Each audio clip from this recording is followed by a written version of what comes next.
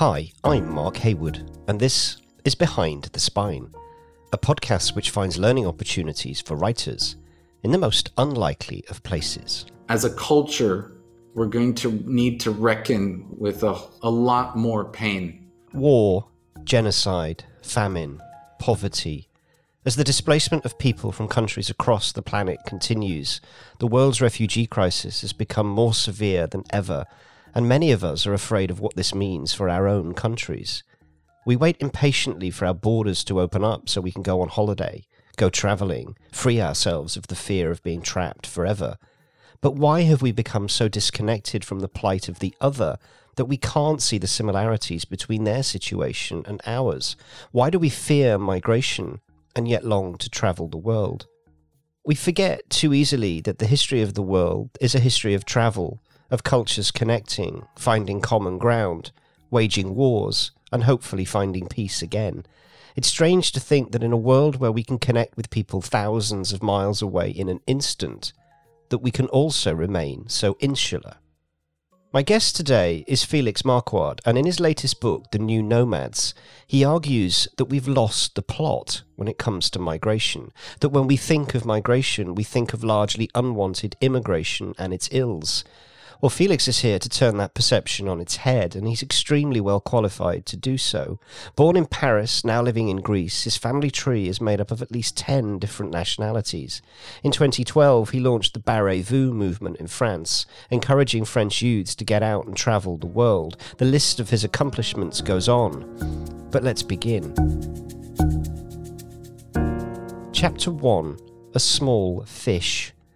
Felix's words in The New Nomads took me back to books I'd read years ago, particularly to Bill Bryson's Notes from a Small Island, where he talks about his first foray into travelling round Great Britain. One moment in his writing really stuck with me. To paraphrase, Bryson says, "I could spend the rest of my life arriving in a new city at 5 o'clock in the afternoon." That, to me, speaks to the power, beauty and joy of travel, of arriving somewhere you've never been before, of the skills that you acquire as a traveller in a foreign land. Travel is education. One of the epigrams in the book is from The Journey to the End of the Night by Louis Ferdinand Céline, where he says, when you first arrive in a city, and I'm paraphrasing too, when you first arrive in a city, everyone's lovely and everything's wonderful, and you just want to hug everyone, really. And I certainly can relate to that feeling. I think you talk about education, and what happens really when we leave home, we shrink, and everything takes on everything becomes bigger. And as a result, our internal conversation becomes much richer. But we're also not caught up in the noise that usually takes so much space in our lives. One of the great gifts that I have today from living in a place where I don't speak the language is I don't have to listen to, it's allowed me, to free myself from conversations and discussions and noise that I wasn't interested in. And I can focus on the things that really allow me to grow. It's funny because in our culture now, it appears to be this new thing that a good education includes travel. Like we have these exchange programs, and to be honest, these are it's for the privileged.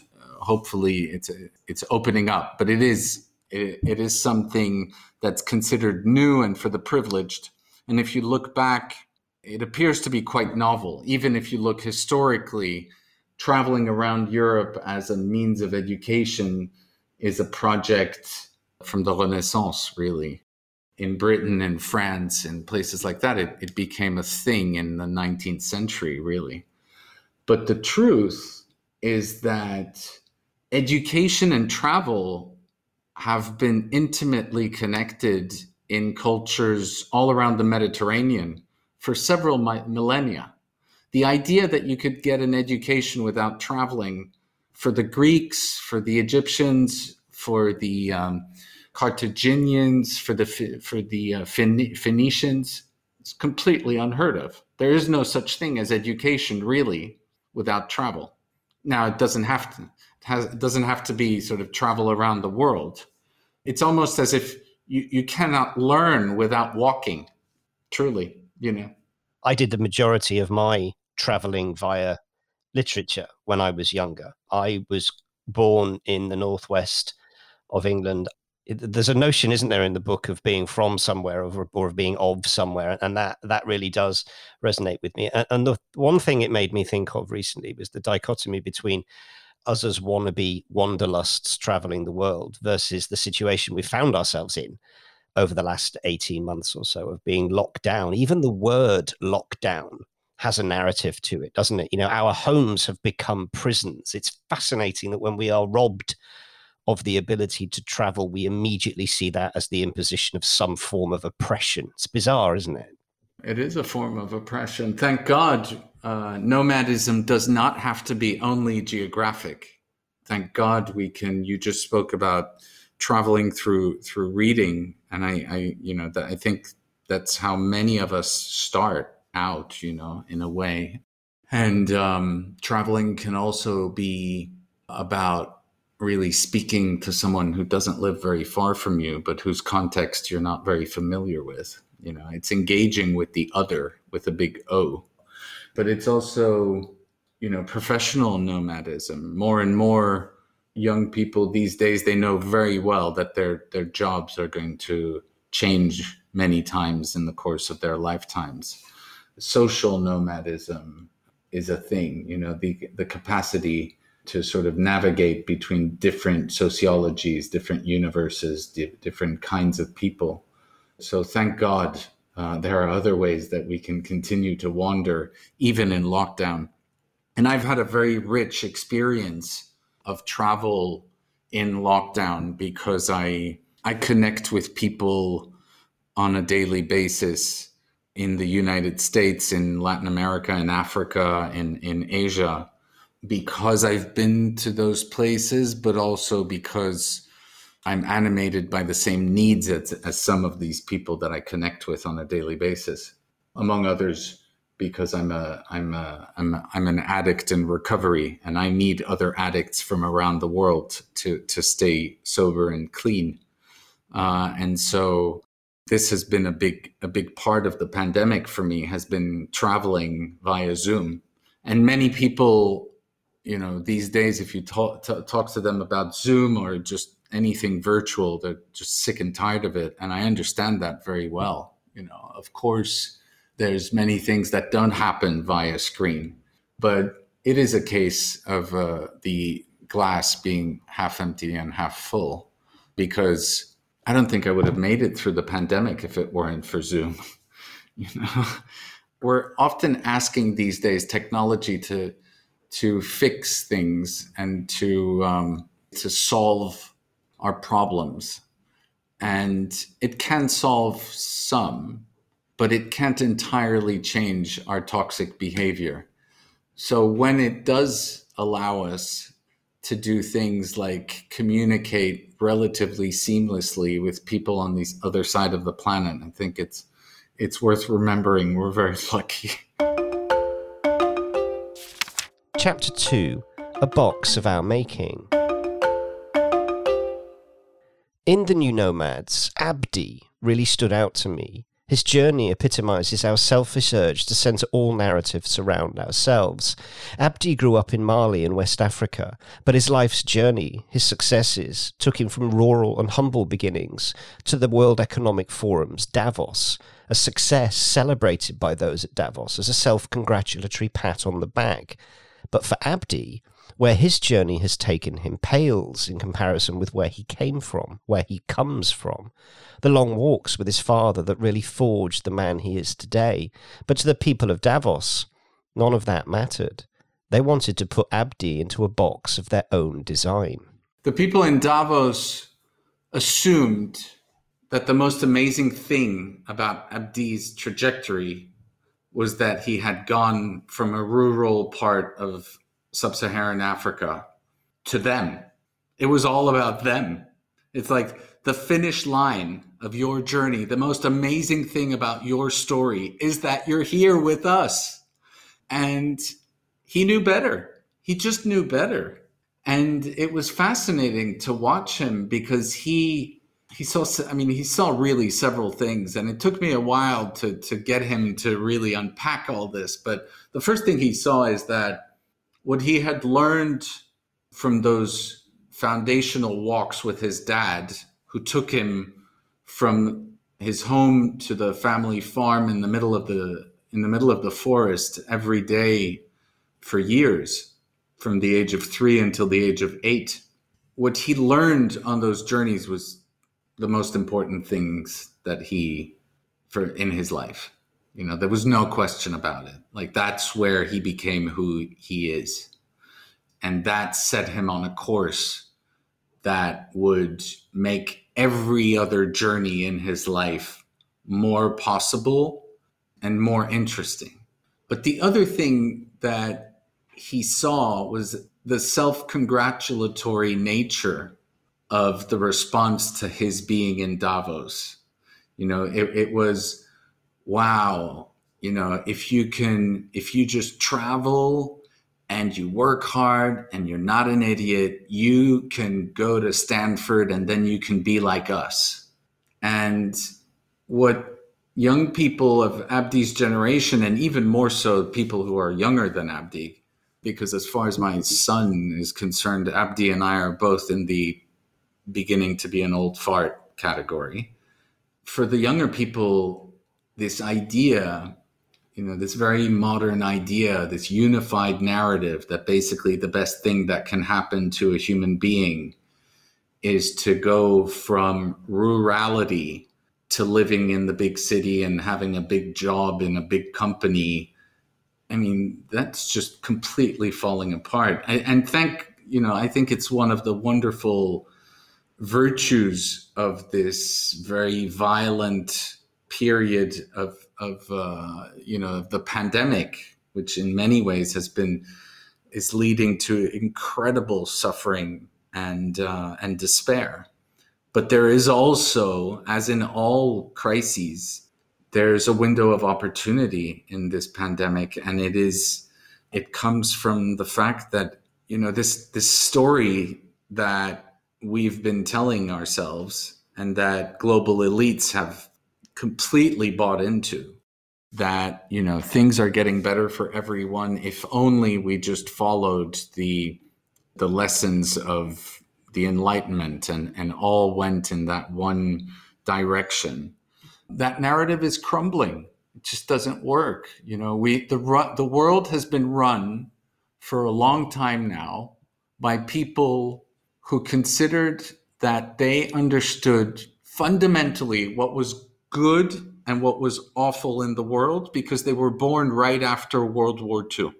And they were born mostly in Western Europe and in North America. Those are the most influential people in the world, if you look at, today and to this day. And their software, because it all comes from, we were born just after or during the Holocaust. So we know what the most awful thing that humans can do is, and we know what the best thing that humans can do is. And young people are saying, but what about the 20 million people that died in the DRC in the past 20 years without anyone lifting a finger? How do you compute that? How can you pretend that this narrative works? It doesn't work. It's a picture of a certain thing at a certain moment in time, and it's not credible. So for Abdi, this idea that the horror of the Holocaust should be the only way to understand what is going on, what is right and what is wrong, is crazy. Chapter 3: Addicted to Growth. There's a narrative that we've bought into as a Western society, summed up by Felix in the book as the fire brigade run by pyromaniacs. Felix is a recovering addict and spent a large portion of his life in denial of his addictions. And although it's been 7 years since his last drink or drug, his perspective on civilization's behavior has been eternally shifted. He sees addiction everywhere. This year, we've watched the world in turmoil, drowning in floods, setting itself ablaze. We've gasped at the latest findings of the IPCC report, and yet our addiction to growth, to the status quo, means that when it comes to personal responsibility, we turned a blind eye to it all. I see the New Nomads as a clear manifesto for the way that we should look at the world, a way of helping us all to reflect on whether we've been knowingly blinded or have blinded others through our views. Because I believe we've become addicted to carbon and to growth and to extraction, domination and to othering and to certain narratives, I don't want to blame the people at the top of the pyramid for being the blind who lead the blind, because they're blind. They're addicts. Being angry at an addict for being an addict and behaving like a douchebag is like being angry at someone for having diabetes. Doesn't make sense. These people are just addicts. And our addiction issues, contrary to what we think, we tend to think, and what expressions like the Anthropocene convey, I think are much older than we think from a thermodynamic perspective. So you mentioned growth. I just think it's worth just taking a step back just to say that, like right now, if you listen to the radio or the TV, etc., half the people are talking about how ways that we can reach or hope for green growth. That's the new oxymoron of our time, but it's an oxymoron. Human produced green growth is a fantasy. There's more and more literature and research that shows that what we have is communicating vessels. We managed to get greener here, but it's at the cost of less green here. When you hear about the municipality of Copenhagen saying we're going to be the first carbon neutral city in the world, I just want to say, well, maybe you should just look at Greenland and how Greenland, your former colony, is managing its garbage. And they're not doing a very good job at it because they have no money to do it. So this idea that we can become green in the UK by exporting our carbon emissions to somewhere else, as if it was meaningful, that's the insanity of our time. So we don't know how to grow without creating more carbon emissions. We don't know how to do it, and we're probably quite far from being able to do it. And yet we pretend that we are. Is it because as humans, our default response is to try and treat everything as a problem that can be solved, rather than acknowledging that actually the impacts of what we've done are now priced in permanently, and we will have to in some way live with that? We don't like that, do we? We want to try and solve everything because we want to try and control it. Is that fair? Yeah, I think there's a lot of that going on. There's a good case to be made that our growth problem is not 300 years old and coming from the Industrial Revolution, but rather coming from sometime between 10,000 years ago and 3,000 years ago, or a bit less, when agriculture became, the agricultural revolution took place in many different parts of the world around the same time. Because that's the first, from a thermodynamic perspective, that's the real break of life on Earth. That's the moment when we start to concentrate carbon into grain. And what happens then, of course, is that we are able to stock grain. We're able to raise armies and feed them with the grain. We can levy grain from peasants, and we can, so suddenly you have a need for slaves, you have a need for soldiers, you have a need for classes, you have or justification for classes, et cetera, et cetera. But to come back to your point about problems, even the huge, the community, the people who are the best intentioned really out there about how to respond to the climate crisis, there is this instinctive solutionism. Let's just put our heads together and we can solve this. Let's engineer the response to climate change as if it weren't fundamentally about what we believe in. I think what we're discovering with the pandemic is that the way we see the world, the way we understand knowledge, the way we respect what we don't understand has a huge impact on the way we behave. We love to think of ourselves as a very science and reason-based civilization. But when the scientists tell us you're committing suicide, you're creating a world that your children are not going to like at all, which is going to be really very violent, very difficult. Do we change based on that science? No, we don't. But I don't think we should be angry, but we should question this fantastical notion that humans use reason to change their behavior, to decide how to act. Humans use reason to rationalize their behavior, not to change it. What's happening, and one of the points that I try to make in the book is that something happened to our worldview when we went from being overwhelmingly nomadic creatures to being overwhelmingly sedentary creatures. There was a separation between humans that happened, and there was a separation between humans and the rest of what we call so clumsily nature, as if we weren't part of it. And this separation today, it's killing us.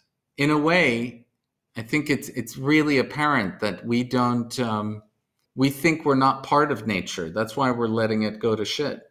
And this is suicide. This is not us watching the world go to shit. This is us going to shit. You talked about problems. I think like my experience as an addict has really helped me understand the difference between a problem and a predicament. A problem has a solution. It might be a very difficult problem to solve, but it can be solved. A predicament is something that is never solved. There's no solution. Predicament you have to live with. You can respond to it in a more or less healthy way, in a more or less toxic way, but you're never done with it. And that's what addiction is. I'm never done with my addiction. I haven't had a drink or a drug or for quite a long time, but I'm still an addict. I'm really in danger the second I start thinking I'm not an addict. And so what I get is a daily reprieve from my disease. And this culture of solutionism, this culture of, okay, problem solved, it's very unhelpful for the kind of, these things, these myriad crises that we're facing. They're not problems, they're predicaments. So inequality, our incapacity to stop wanting more, or the consumerism, the desire for childish narratives about how we're good, and how I live the way I live in Europe, and this has nothing to do with the fact that some people in Bangladesh or Ethiopia live in a way that I would find even a day in their shoes completely unbearable. But that's sort of tough luck. The two have nothing to do with each other. That is a fantasy. Our what we call normal is predicated on the vast majority of humans living in a way that we would consider slavery. I'll give you a very simple example of a fantastical narrative that's always fascinated and angered me. I have come across people who have turned their noses up at my lack of ownership of a reusable coffee cup as a very basic example. You need to have a keep cup. You can't keep using all of this cardboard. We hold coffee culture up as being something that is great for the world, but we never examine the notion that the coffee itself has traveled several thousand miles to get to us and our reusable cups. I mean, we are blindly ignoring the narrative. I've always found that absolutely fascinating. There is such a hypocrisy in behavior like that. And that's not the most shocking thing to me, Felix. The most shocking thing is not what people say, but the fact that they think their behavior is in some way normal and acceptable. I understand your dismay, but again, like, for me, you're dismayed because you don't see that they're ill. This is not people being jackasses. It's people being sick. And, I have a friend, I think it was I wasn't there, but the story's been told to me, who at the first Dark Mountain gathering a few years ago, I think it was the late 2000s, people were talking about collapse already, and they meant collapse in the UK, societal collapse in Western civilizations. And this guy who will stay anonymous said, what you guys keep yakking about, calling it collapse, is the way the people who pick your coffee beans live. And I think, what we need, I think, right now is to snap out of our bullshit stories, which is really difficult. I mean, I'm here pontificating about all this stuff. I live in the Southeast Aegean in Greece. I have a 4-year-old, soon to be 4-year-old daughter who lives in Stockholm. My carbon footprint is an absolute disaster. So I don't have lessons to give anyone. To the contrary, I have a worse carbon footprint than the vast majority of people I talk to. And I don't think awareness gets us that far. Awareness doesn't really help you with addiction. There came a point where I became acutely aware that snorting copious amounts of white powder was not good for my relation with myself. It wasn't good for my relation with my kids, or back then it was my kid. It wasn't good for my relationship with my partners, my loved ones. It wasn't good for my career. Did all that awareness allow me to stop sniffing cocaine? In no way whatsoever. So I needed to come to my knees. I needed to be brought to my rock bottom. And I think what's happening right now is that the only thing that changes human behavior meaningfully and in a lasting way is pain. That's what I experienced personally. It's when when the pain became so abominable that I knew I couldn't continue. It was either death or I had to try something drastic. That's when I was able to go into rehab and to get recovered one day at a time. It's a bit the same thing right now that we're faced. And the problem with the culture of sustainability and engineering climate solutions is that it's a culture that doesn't allow us to hit rock bottom. It's a culture that tries to preserve a consensus and a lifestyle that numbs the pain, when actually that is not going to get us where we need to go. And it's easier said than done. Some people are in such extraordinary pain right now that telling them you need more pain, it sounds like sadistic and crazy. So I'm not saying that individual people need to go through more pain, but I think it's going to take, as a culture, we're going to need to reckon with a lot more pain before meaningful change, I think, can happen. Well, on that note, it was a pleasure both reading the book and talking to you. We wish you lots of success with it and with the Black Elephant podcast. Felix, thank you very much. It's been a pleasure. Thank you so much, Mark, for having me. Conclusion. A massive thank you then to Felix for today's episode. And to recap, what have we learned? You can only learn so much in your own bubble of comfort and knowledge. It's not until you travel, even if that's just through literature, that you start to see the world and its inhabitants for what they truly are. There's no such thing as travel without education. For Felix, the hidden value of living in a country where he doesn't speak the language means that he's freed from the daily conversation that busies and distracts the mind. Removing the noise from your life allows you to focus on the things that matter, be it personal growth, or perhaps writing that book. Moving from rural life to the high-flying world of city business is a story of supposed success told time and again. But as the world changes, as extreme weather events showcase just how far from nature we've strayed, we need to step back and revisit our concept of success. Consider reversing that journey for your own character. Dare to challenge their narrative. Being set in our ways, being hypocritical or contradicting our own beliefs is not necessarily a personality flaw. It's an illness. Felix says that we're sick, that we're addicts. We're addicted to our way of life, and we use reason to rationalize our behavior rather than to change it. It's hard to grasp the concept of that addiction because it's not as clear-cut as drug or alcohol abuse. How might you use that in your next piece of work? Challenge the narrative you're presented with and make sure you understand it. Discover how others see the world and let a world of diverse perspectives flow through your writing.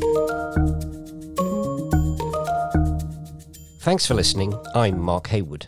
Next week, we'll be more closely examining the topic of addiction and how you can apply what we've learnt from Felix to your writing.